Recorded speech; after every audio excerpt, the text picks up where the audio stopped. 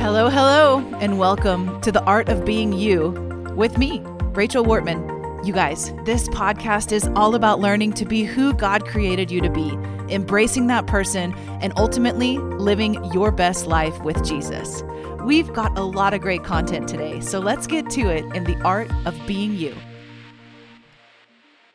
Welcome, everybody. Welcome back to the podcast and welcome to The Art of Being You with me. This is Rachel Wortman, your host and content creator of this podcast. And I just want to say thank you guys for being here today and for showing back up for our Build a Better Marriage part 2 of our 3-part series. So last week, I had an episode that was all about communication and sort of kicking off our marriage series. And today is really all about intimacy.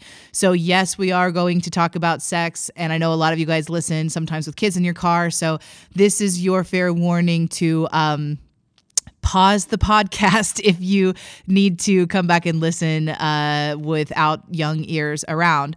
This is not going to be a graphic or explicit. It's only explicit marked because I want you guys with little kids to know that we do go into this topic today. So let's just dive right in. I want to talk specifically about intimacy and the different ways that we experience intimacy in a marriage. And primarily, you know, that has a lot to do with sexual intimacy, but emotional intimacy is huge in a marriage as well. In fact, those couples that have the best sex are the couples that have the greatest depth of emotional intimacy. I said it, guys, and I stand by it. I really do believe that because we are designed by God for sex to be something that is amazing, but in the covenant of marriage, it is amazing because it's not just a sensation that you feel, but it's a connection that you have. You know, there's a depth to it on an emotional level as well that just cannot be removed. In fact, I would go so far to say that those who believe that you can have great sex without an emotional connection are people who are being deceived and there is some sort of a block happening within them. The best sex is the one, the times that are connected to great emotional intimacy. And I think that's really, really important. So I came into this understanding of emotional intimacy probably back in, I don't know, maybe 2005. My church at the time did a marriage conference. My husband and I had just been married. I'm not even sure if we had been married a year at this point. And we went to this conference, you know, and we always thought we're going to be the kind of couple that keeps bettering our marriage and all of that. So we go to this conference. It's the speaker is a therapist, you know, and he starts talking about emotional intimacy. And if you've heard me talk about this topic in other ways, especially when I talk about emotional intelligence, a lot of that is actually, I began that understanding with this person. So he passes out a paper to everybody in the room. I don't know, there was probably 500 people in this little mini conference. And on the paper, it was single space, 12-point font, front and back, 4 columns on both sides of just a list of emotions.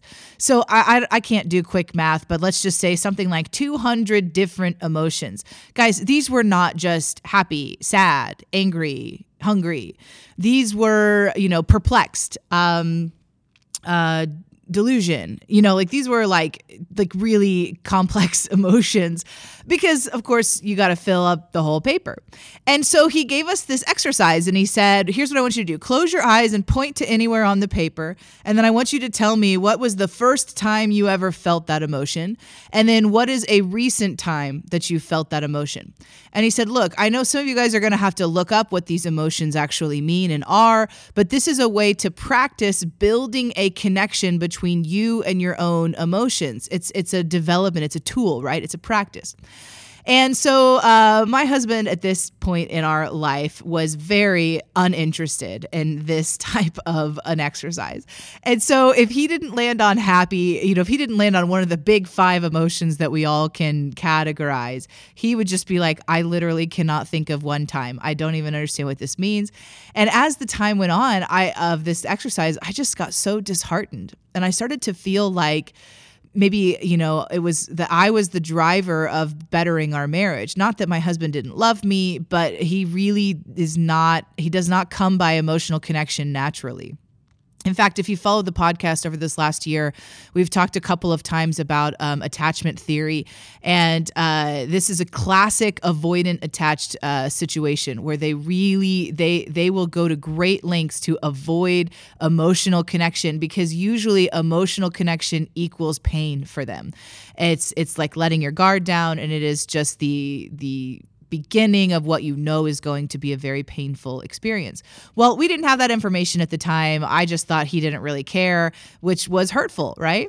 And the therapist said, look, everybody take this paper home, put it on your fridge and practice this. And over the course of 3 months, you're going to really develop your ability to have a good emotional index on yourself. And so I did. I would practice. I wanted Grant to practice as well. And he just was largely disinterested. Here's why I tell you this story. It's not to throw him under the bus or make him look bad or anything like that. But I tell you this because there are so many marriages where there's one person in the marriage who's really driving the growth. And there's another person who is in some ways maybe even resisting the growth. And I want to say to you, first and foremost, if this is the only thing you remember from today's episode, I want to say to you that if you're the driver of the growth and it is not being met, it's still worth doing. It's absolutely still worth doing. I think the image that both the husband and the wife dive headfirst into, learning about all the ins and outs of the psychology of marriage and bettering marriage and all of that kind of stuff, I think that's an illusion more than it is a fact. It's just very, very rare when two people in a marriage value the same approach to bettering their marriage. So if that is something that you struggle with, today is your day to let that struggle go and to accept that it is okay for you to be the one holding the movement forward or pushing the movement forward. I've been married 17 and a half years now, and it has always been me. That's not to say I have no resentment about that. It's not to say that my husband doesn't try, he doesn't put in the effort. He does. What I'm saying is that trying to understand why we have the arguments that we do, trying to get to the root of these things, that's something that I've been doing largely on my own, but it has benefited us and is absolutely worth it. So when we talk about emotional intimacy and physical intimacy as well, it's important to sort of set the standard from the get-go, the difference between lust and love. And if you've listened to our Let's Talk About Sex episode from maybe even been 2 years ago, it's been a while, on the podcast, you've heard me say this before, but I want to reiterate it again. The number one difference between lust and love is this: lust takes, love gives. Lust takes and love gives. When you are wondering and you're in a dating relationship, if you're wondering, am I filled with lust? Well, is it all about you?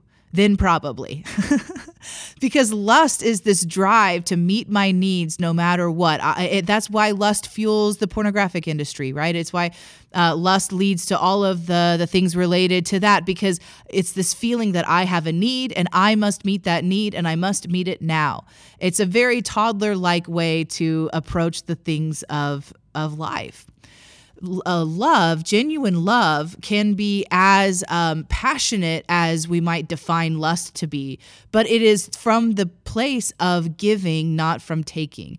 It's from the mindset that I'm offering myself to you, not the other way around, right? That I'm demanding you to offer yourself to me. So when we talk about sex in a godly marriage, I genuinely believe, and it goes with what I said last week as well, I genuinely believe that godly marriages are supposed to have the best sex there is. One of the reasons is because we're in a covenant with our spouse that's significant. It's weighty. It's important. It is spiritual. It's a spiritual union as well as a physical and legal union as well. And so it's so important to give it the weight that it deserves and to recognize that that part of our life must be protected and honored and cherished.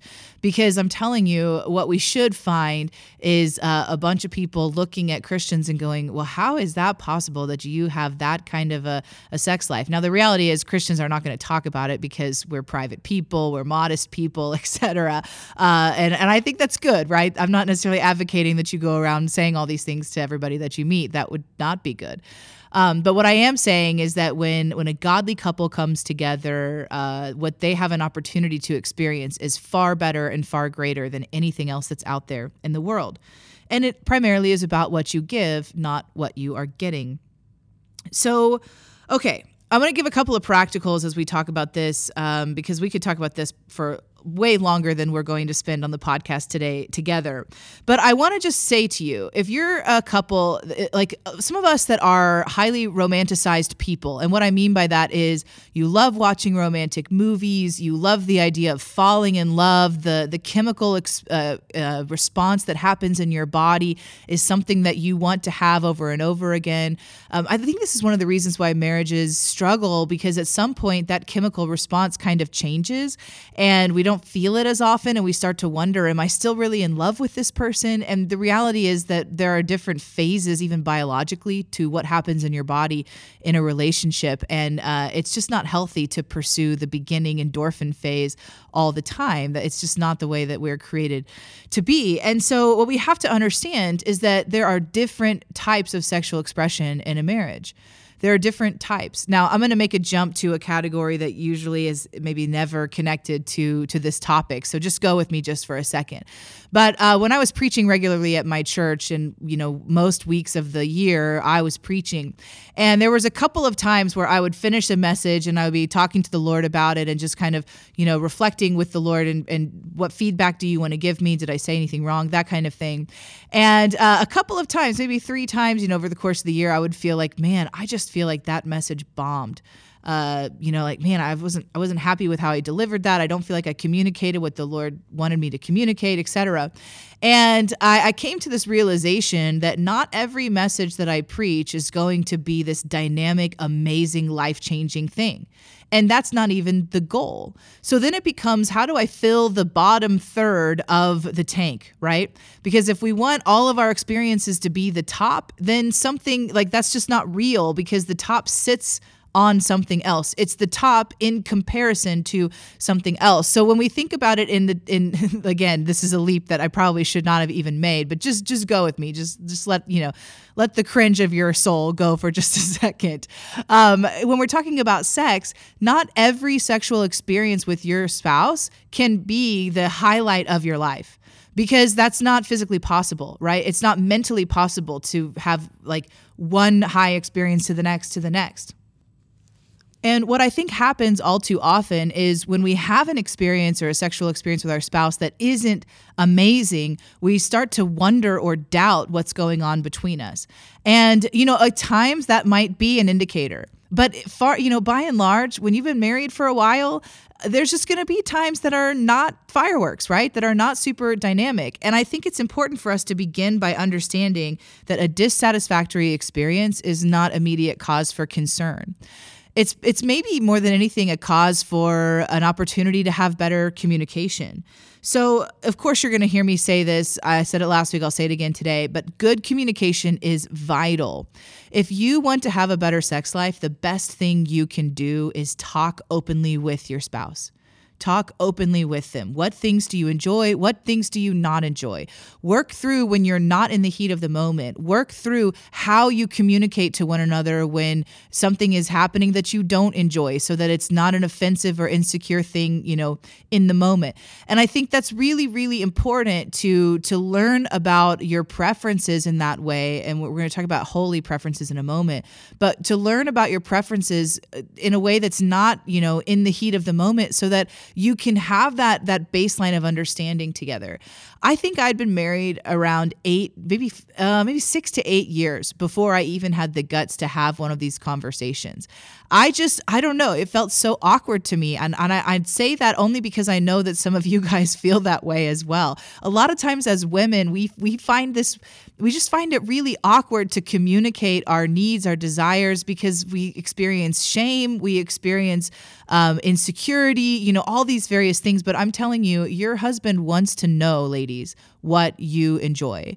And the husbands, they enjoy bringing a smile to their wife's faith. I'm just going to say it like that. I can't think of any less. I'm trying to keep this as PG and surface level as I can, but it's a little bit hard.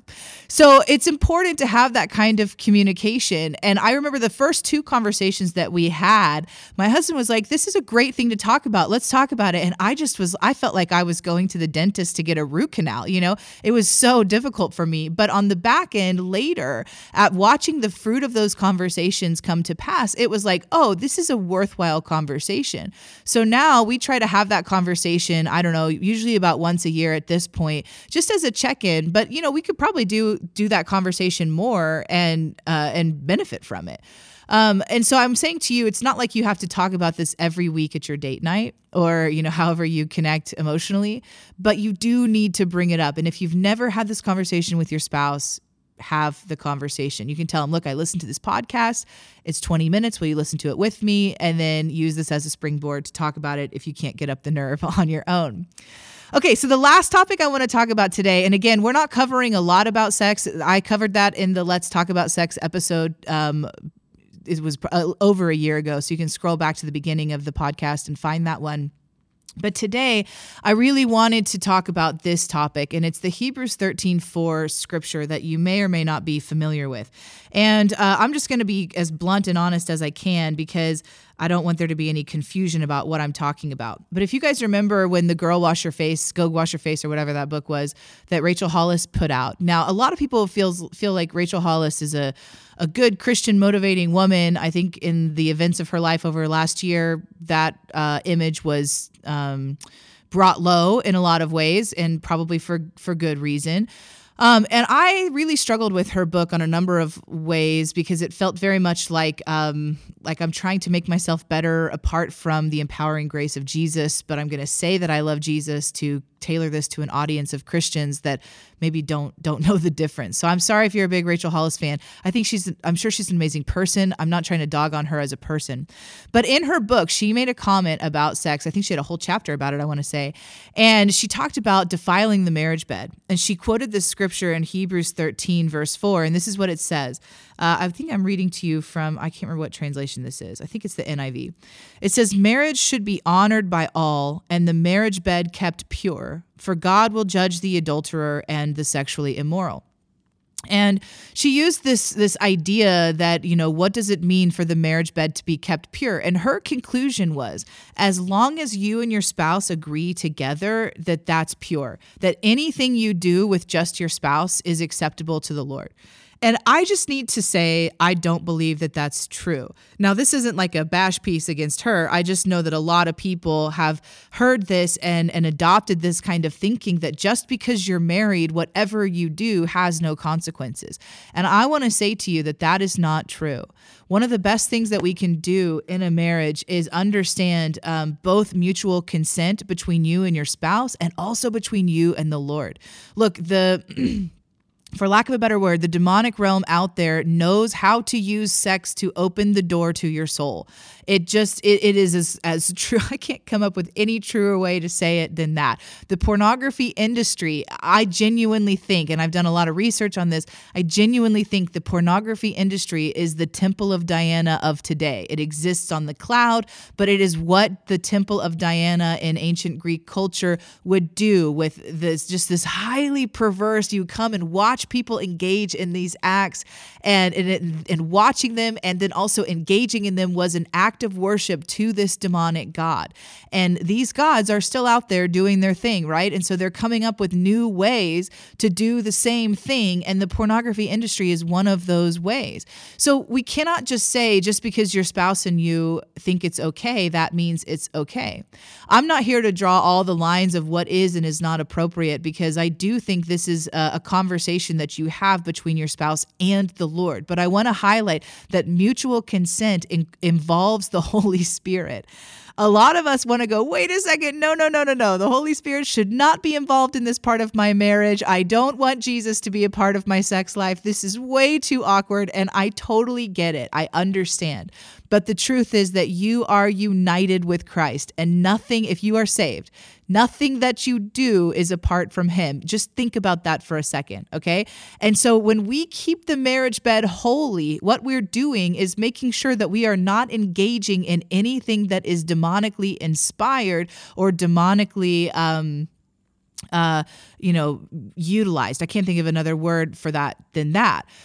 When we do things that defile the other person or defile ourselves, we absolutely open the door for the enemy to come in and wreak havoc on our life. Will he do that the first time you do it? You know what? Sometimes not. The enemy's greatest tactic with Christians is usually to lure you into doing something and have no consequences on the back end so that you feel like, oh, God didn't smite me. Oh, okay, I'm good in this, and then you do it again and then you do it again. And then that's when he starts to pull you into the bondage. And so you cannot just judge it by, face value all the time. What am I talking about on a specific level? And I'm just going to be really specific for a moment.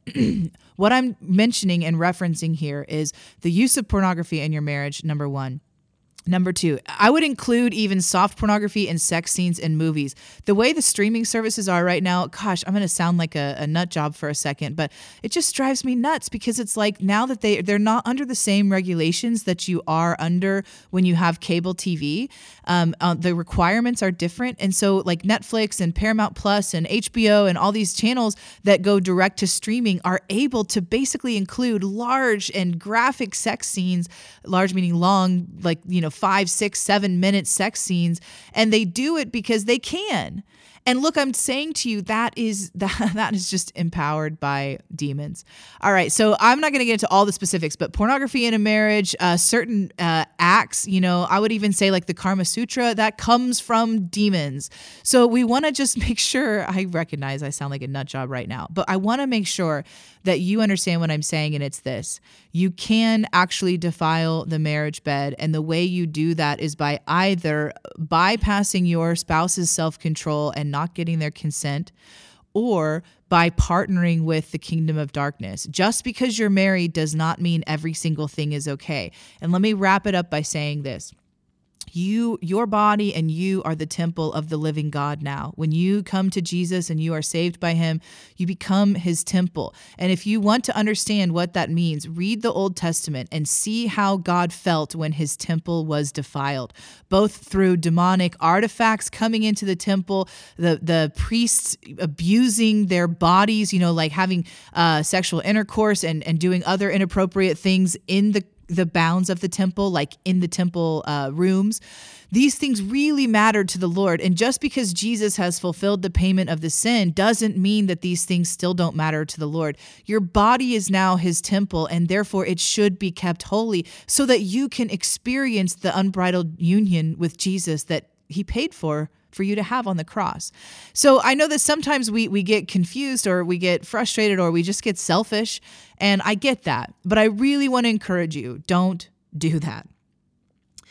Some things are harmful, and the best way you're going to figure that out is by talking to Jesus about it. Ask him, is this something that you're okay with? If we are adults, and we should be if we're engaging in sexual interactions with our spouse, if we are adults and we are in the covenant of marriage, there is no shame in having a conversation with the Holy Spirit about your sex life and what he thinks about it and what he thinks should stay and what he thinks should go.